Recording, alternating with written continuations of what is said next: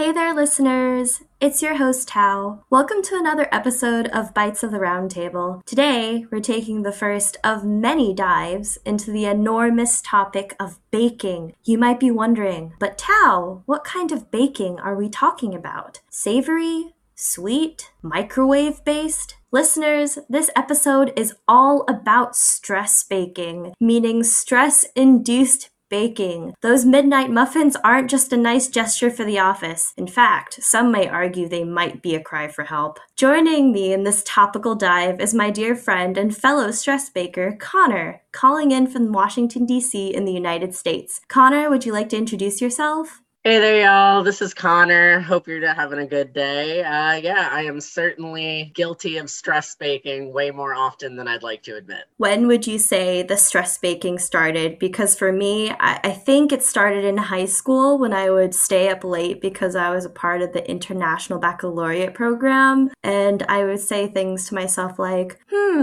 might as well be productive with this time. Can't let people know that I've stayed up all night. What can I do? Oh, I could bring in something. That's nice. What am I going to do? Oh, cupcakes. Let's do that. Let's do that right now. When was your first acknowledgement, I guess, where you said, this is not just baking for fun. This might be stress baking? It's funny because it definitely started in high school, but I didn't realize it was stress baking until I got to college. When I was in high school, we had this club at school that was centered entirely around dessert. We met every Friday in one of the science labs, which is a weird place to eat food. And we would all just bring in dessert. So every Thursday I would be baking. And I was just kind of with that excuse of, I need to bring something in tomorrow, even though it was probably not just to bring something in. And by the time I got to college, I started noticing, especially, around exams, around midterms, anytime I had a paper due,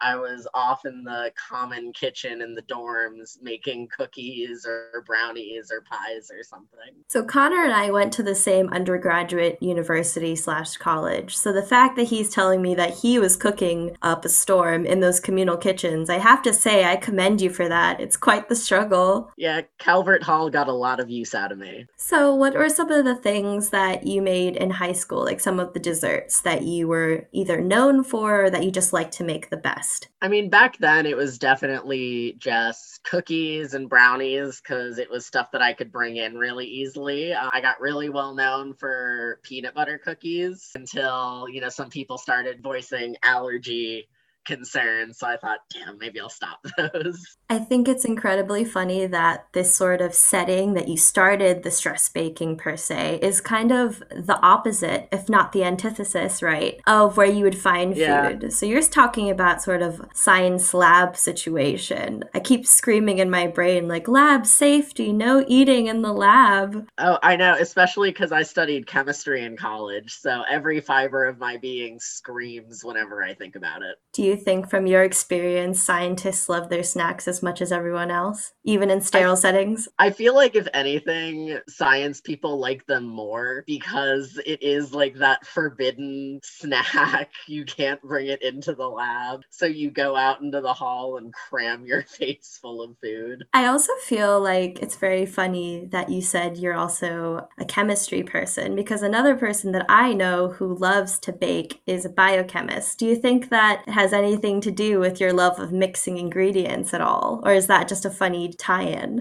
I don't think it has to do with my love of mixing stuff together. I think it has to do with how good I am at it because I'm used to measuring things and weighing everything and making sure it's all precise measurements. So when baking, you can't get anything wrong. Otherwise, it's not going to work, even if you get one measurement incorrect. So I think it's just why I'm good at it. What do you think is the hardest thing that you've ever stress baked or made, per se? So this happened when I was in college. Me and one of my friends got way too into the Great British Bake Off, as you do. It's a great show. And we saw one of the episodes where it was Cake Week, and we thought we can totally make a layered cake. We can totally make a 3-tiered cake in our college suite. This is fine. It did not work, mostly because we couldn't figure out how to stack them without it falling over. Oh my goodness. I think Netflix has a show called Nailed It where people try to kind of replicate their dessert recipes or any type of recipe. And I'm just imagining people trying to stack the cakes on top of each other and it also just melting into each other. Oh, yeah. And the structural integrity is just one big question mark the entire time. Oh, absolutely. Especially because we didn't have a good working fridge. So we couldn't we made the icing, but then it wasn't setting right. So it was kind of just goopy. It was a great time. How did you kind of tease out that this was in fact stress baking and not just you love to bake? I didn't realize it until I was living in a group house with 3 other people. And 3 of the 4 of us were all stress bakers. And anytime one of us had a paper that was really hard, or we were working on our college thesis, or some big exam was coming up, they were just in the kitchen just baking something. So we just always had sweets around the house. And it wasn't until I was looking at my 2 other housemates that were also baking. And I was like, you guys realize you only ever do this when you're stressed? And they were just like, Connor, you do the same thing. And I was like, oh, you're right. You and your housemates were just enabling each other for the joy of sharing sweetness and other treats. Absolutely. And our one housemate that didn't bake, she was just living. It was the best semester of her life. We spoke a lot about how the stress baking tended to happen around kind of an academic setting. So high school and then undergraduate education. But how about in your adult life? What sort of situations put you over the edge to start stress baking? So a lot of it would have to do, if I was doing job applications or interviews after college, that was always really stressful for me.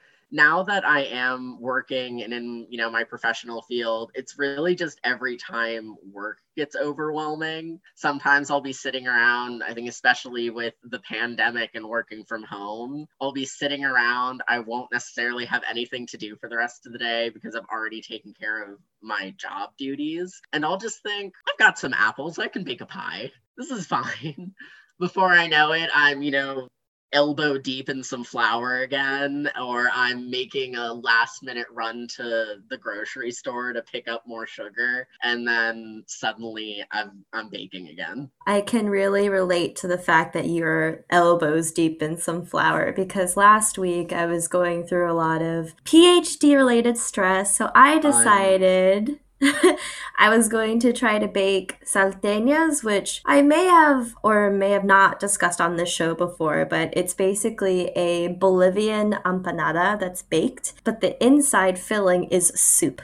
So it's a multi-day process of creating the soup base that's sort of gelatinous and then scooping it in, braiding the knots on the dough, and then hoping with all your being that once you start baking them, they just won't explode. Because I've made a few batches, and when I say few, I mean 15, but they've definitely spent most of the time being scraped off the inside of the oven because they explode. Oh no. No, that reminds me, I think it was back in October, I was trying to make some cheesecakes just cuz. And before I knew it, I had just cheesecake slurry going up my arms because I didn't have a proper mixer, so I was doing it all by hand. It was definitely messy business. What do you think is the funniest kind of substitution that you've done for a recipe? So perhaps you didn't have an ingredient, or perhaps, like you said, you didn't have a piece of equipment that would make it a lot easier. Can you share with us some stories about that, if there are any? Yeah, so there was one time when I was trying to make cookies and I had to make them vegan for a couple friends who were coming over. And I was just Googling different vegan substitutes. And one of the ones I found was applesauce. And I was like, cool, I'll just walk down to, the market, grab some applesauce and we'll figure this out. Well, they only had applesauce in those little toddler squeeze bags, like the baby food applesauce basically. And I was like, well, this is just gonna have to work. And I was cutting open these baby food applesauce things and just trying to squirt them into my bowl. And they were sloppy as hell. tasted okay, but you could definitely tell there was something weird about them. I feel like in that situation, they would be incredibly sugar free, so they could be very tart, or they could be over fortified with some sort of vitamin mineral thing that they put in baby food or toddler snacks. It's very Yeah, interesting. it wasn't sweet. Like the applesauce stuff, it wasn't sweet at all because it was completely sugar free. And I was just like, I don't know what flavor is. It doesn't necessarily taste like apples. I ended up just loading the cookies with cinnamon and trying to get away with it. How do you think they turned out? Did anyone notice? I think people definitely noticed there was something different about them. It wasn't like a bad there's something different about them, but it was like the consistency is different here. What's going on? And I'm like, oh well, they're vegan. They're like, oh, that explains it. Yeah, okay. In my adventures of vegan baking, there was one time during my master's degree where we had a vegan vegetarian brunch that we were hosting. And I decided to be super exciting. I was like, I'm going to bake some vegan banana muffins. And I spent 30 minutes in a Tesco, which is a supermarket for my US listeners who might not know. And I couldn't find flax seeds because they have something called a flax egg where you take flax seeds and you grind it up into a powder and you mix it with some hot water, and it has sort of the same texture and viscosity as a runny egg, which I highly recommend if you're doing vegan baking. During the entire process, I was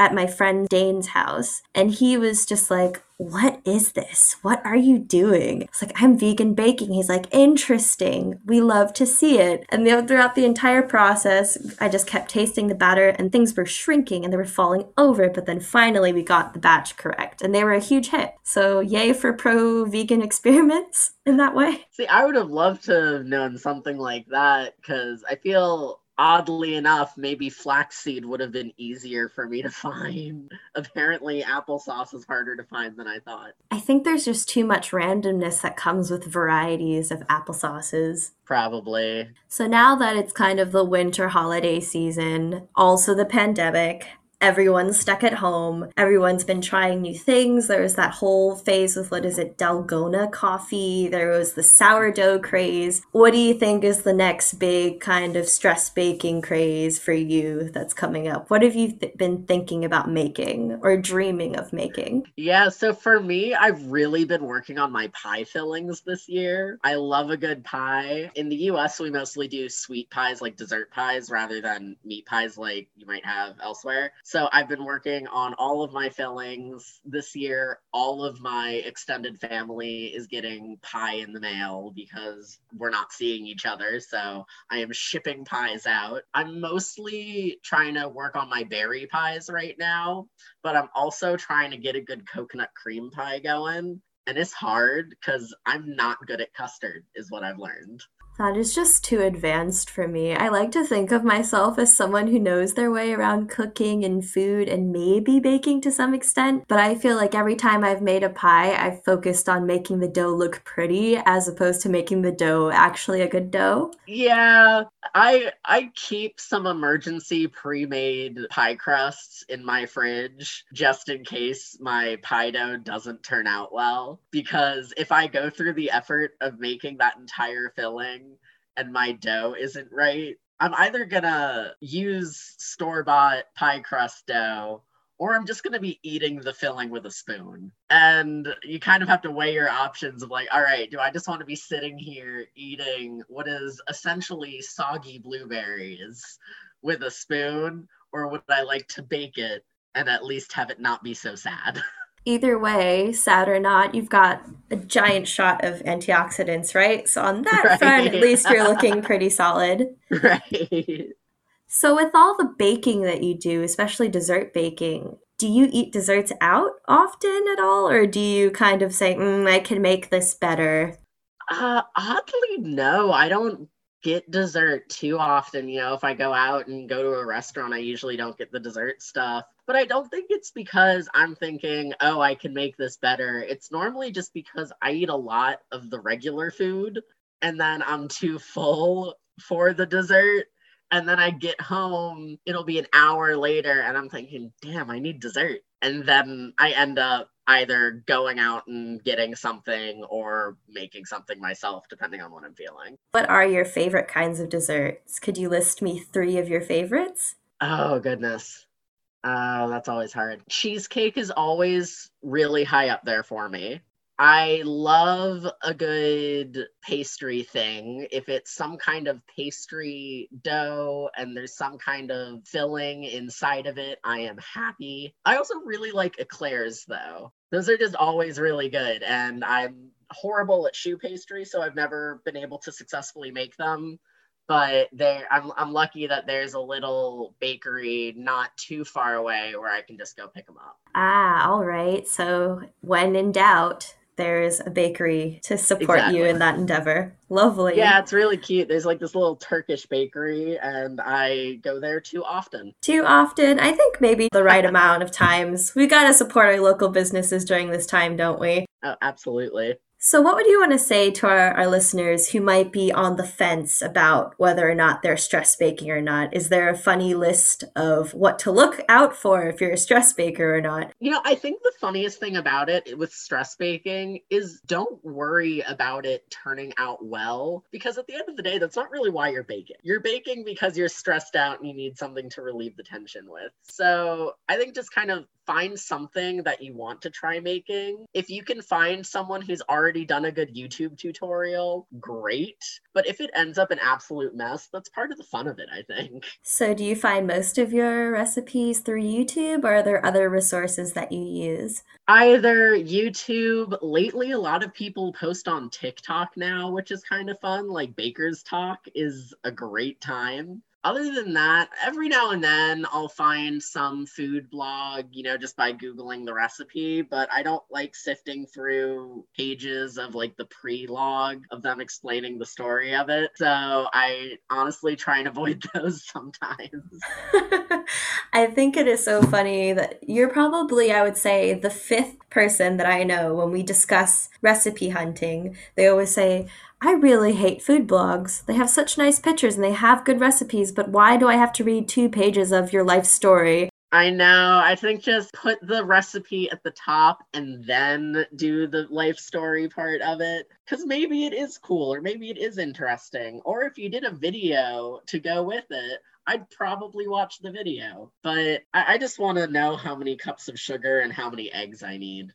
I totally get it. So, how many times could you give us a really vague estimate do you think you've stress baked this year? Because this year has been one long, perpetual hellscape for me personally. So, I'm curious to see how you might quantify your stress baking in terms Oh of the my whole God. year. This year, anywhere between 2 to 5 times a month, depending on the given month. In the beginning, back in March, it was definitely more like 5, kind of lulled down in like the August, September, and then the entirety of November was one massive stress bake. I think that for the 3 weeks of November, I just didn't sleep at all. Yeah, pretty much. So, And I took all of that out in making way too many cookies. so if you could say that out of all the times you stress baked this year, what were the top 3 times where you made something and you're like, this is perfect. This is great. I love this. Everyone around me needs to taste this. So the one that always comes to mind for me is there's one cake that I really like making that's a peaches and cream cake, and it just always comes out well. So anytime I really need something to come out well, I just make it, and every single time I'm like, I am the best baker in the world because this is awesome. Another time that comes to mind though is it was around Halloween, like a little bit before.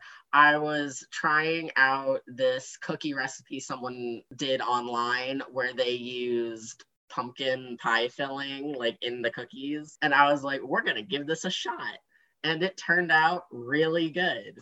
And I loved it. And I made the cookies shaped like little ghosts. It was great. That just makes me think of when there was this huge food trend, and I don't know if it's because all of the recipe blogs I've been looking at were in the subtle Asian cooking group, but people have been putting like mochi in cookies to create this very fluffy kind of interesting texture. Have you heard about this? I haven't necessarily seen people using mochi, but I've seen people using just the rice flour when they bake, and it definitely looks cool. And I mean, the videos look awesome, the photos look great, but I'm a bit of a chicken with trying that because I've got no idea how to work with rice flour. Are there any food trends that you've done this year in terms of stress baking, or some that you've just avoided because you were saying like, ugh, that's not for me? I did avoid the sourdough bread thing because I just didn't want to have to grow the starter dough, and I was just like, I just don't want to do it. I don't want to.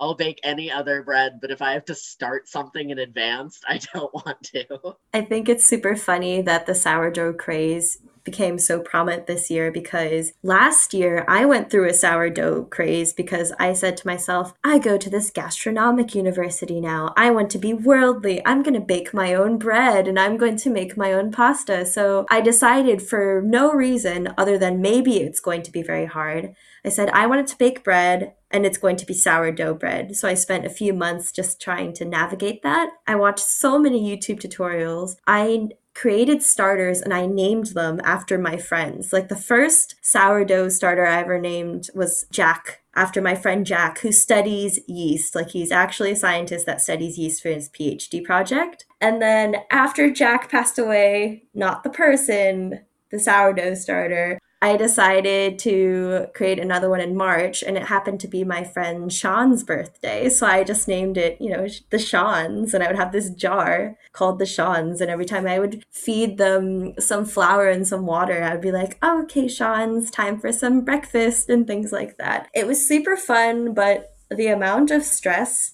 that it took to kind of sustain the sourdough, it just makes sense that this became super prominent during the pandemic because people have so much time just to hang out and stare at their yeast. Yeah, I mean, that's just it. But first of all, rest in peace to your yeast. But I think that's just it, is I was already so stressed and I already use baking to stop stressing out. The last thing I need is for my baking to be the cause of my stress. That is totally understandable and very accurate. Well, Connor, thank you so much for coming on the show today to tell us all your funny stress baking thoughts. Do you have any last words for our listeners? Give it a shot. When in doubt, watch the Great British Baking Show. That's how I got into it. Thank you so much, Connor. Absolutely. Thanks for having me. Hey there, listeners. It's your host, Tao. Thank you so much for tuning in to another episode of Bites of the Round Table. It really means a lot to us. We hope you enjoyed these sound bites from a snazzy gastronome from across the world. Much love to Connor for sharing with us all his thoughts and stories about the chaotic world of stress baking. Listeners, whenever you're rolling out your third pie crust of questionable structural integrity at 3 a.m., just remember, if it ends up an absolute mess, that's part of the fun of it.